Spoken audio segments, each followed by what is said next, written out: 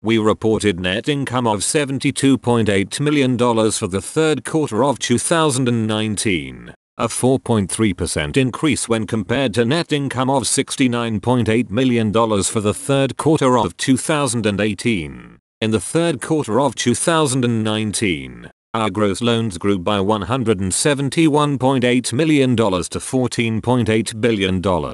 The increase in loans for the third quarter of 2019 was primarily driven by the growth in commercial equity loans of $190 million and residential mortgage loans, including loans held for sales, of $118.5 million.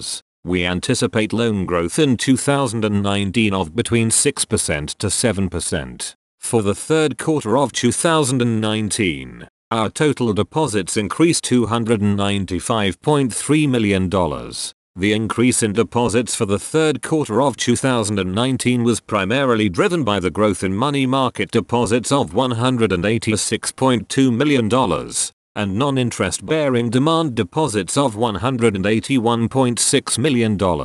Our net interest margin was 3.56% in the third quarter of 2019 as compared to 3.83% in the third quarter of 2018 and 3.58% for the second quarter of 2019. We continued our stock buyback program and repurchased 135,000 shares of our stock at an average cost of $34.76 per share in the third quarter of 2019. We may purchase additional shares in the fourth quarter of 2019, depending upon the stock price, general business and market conditions and other pertinent factors.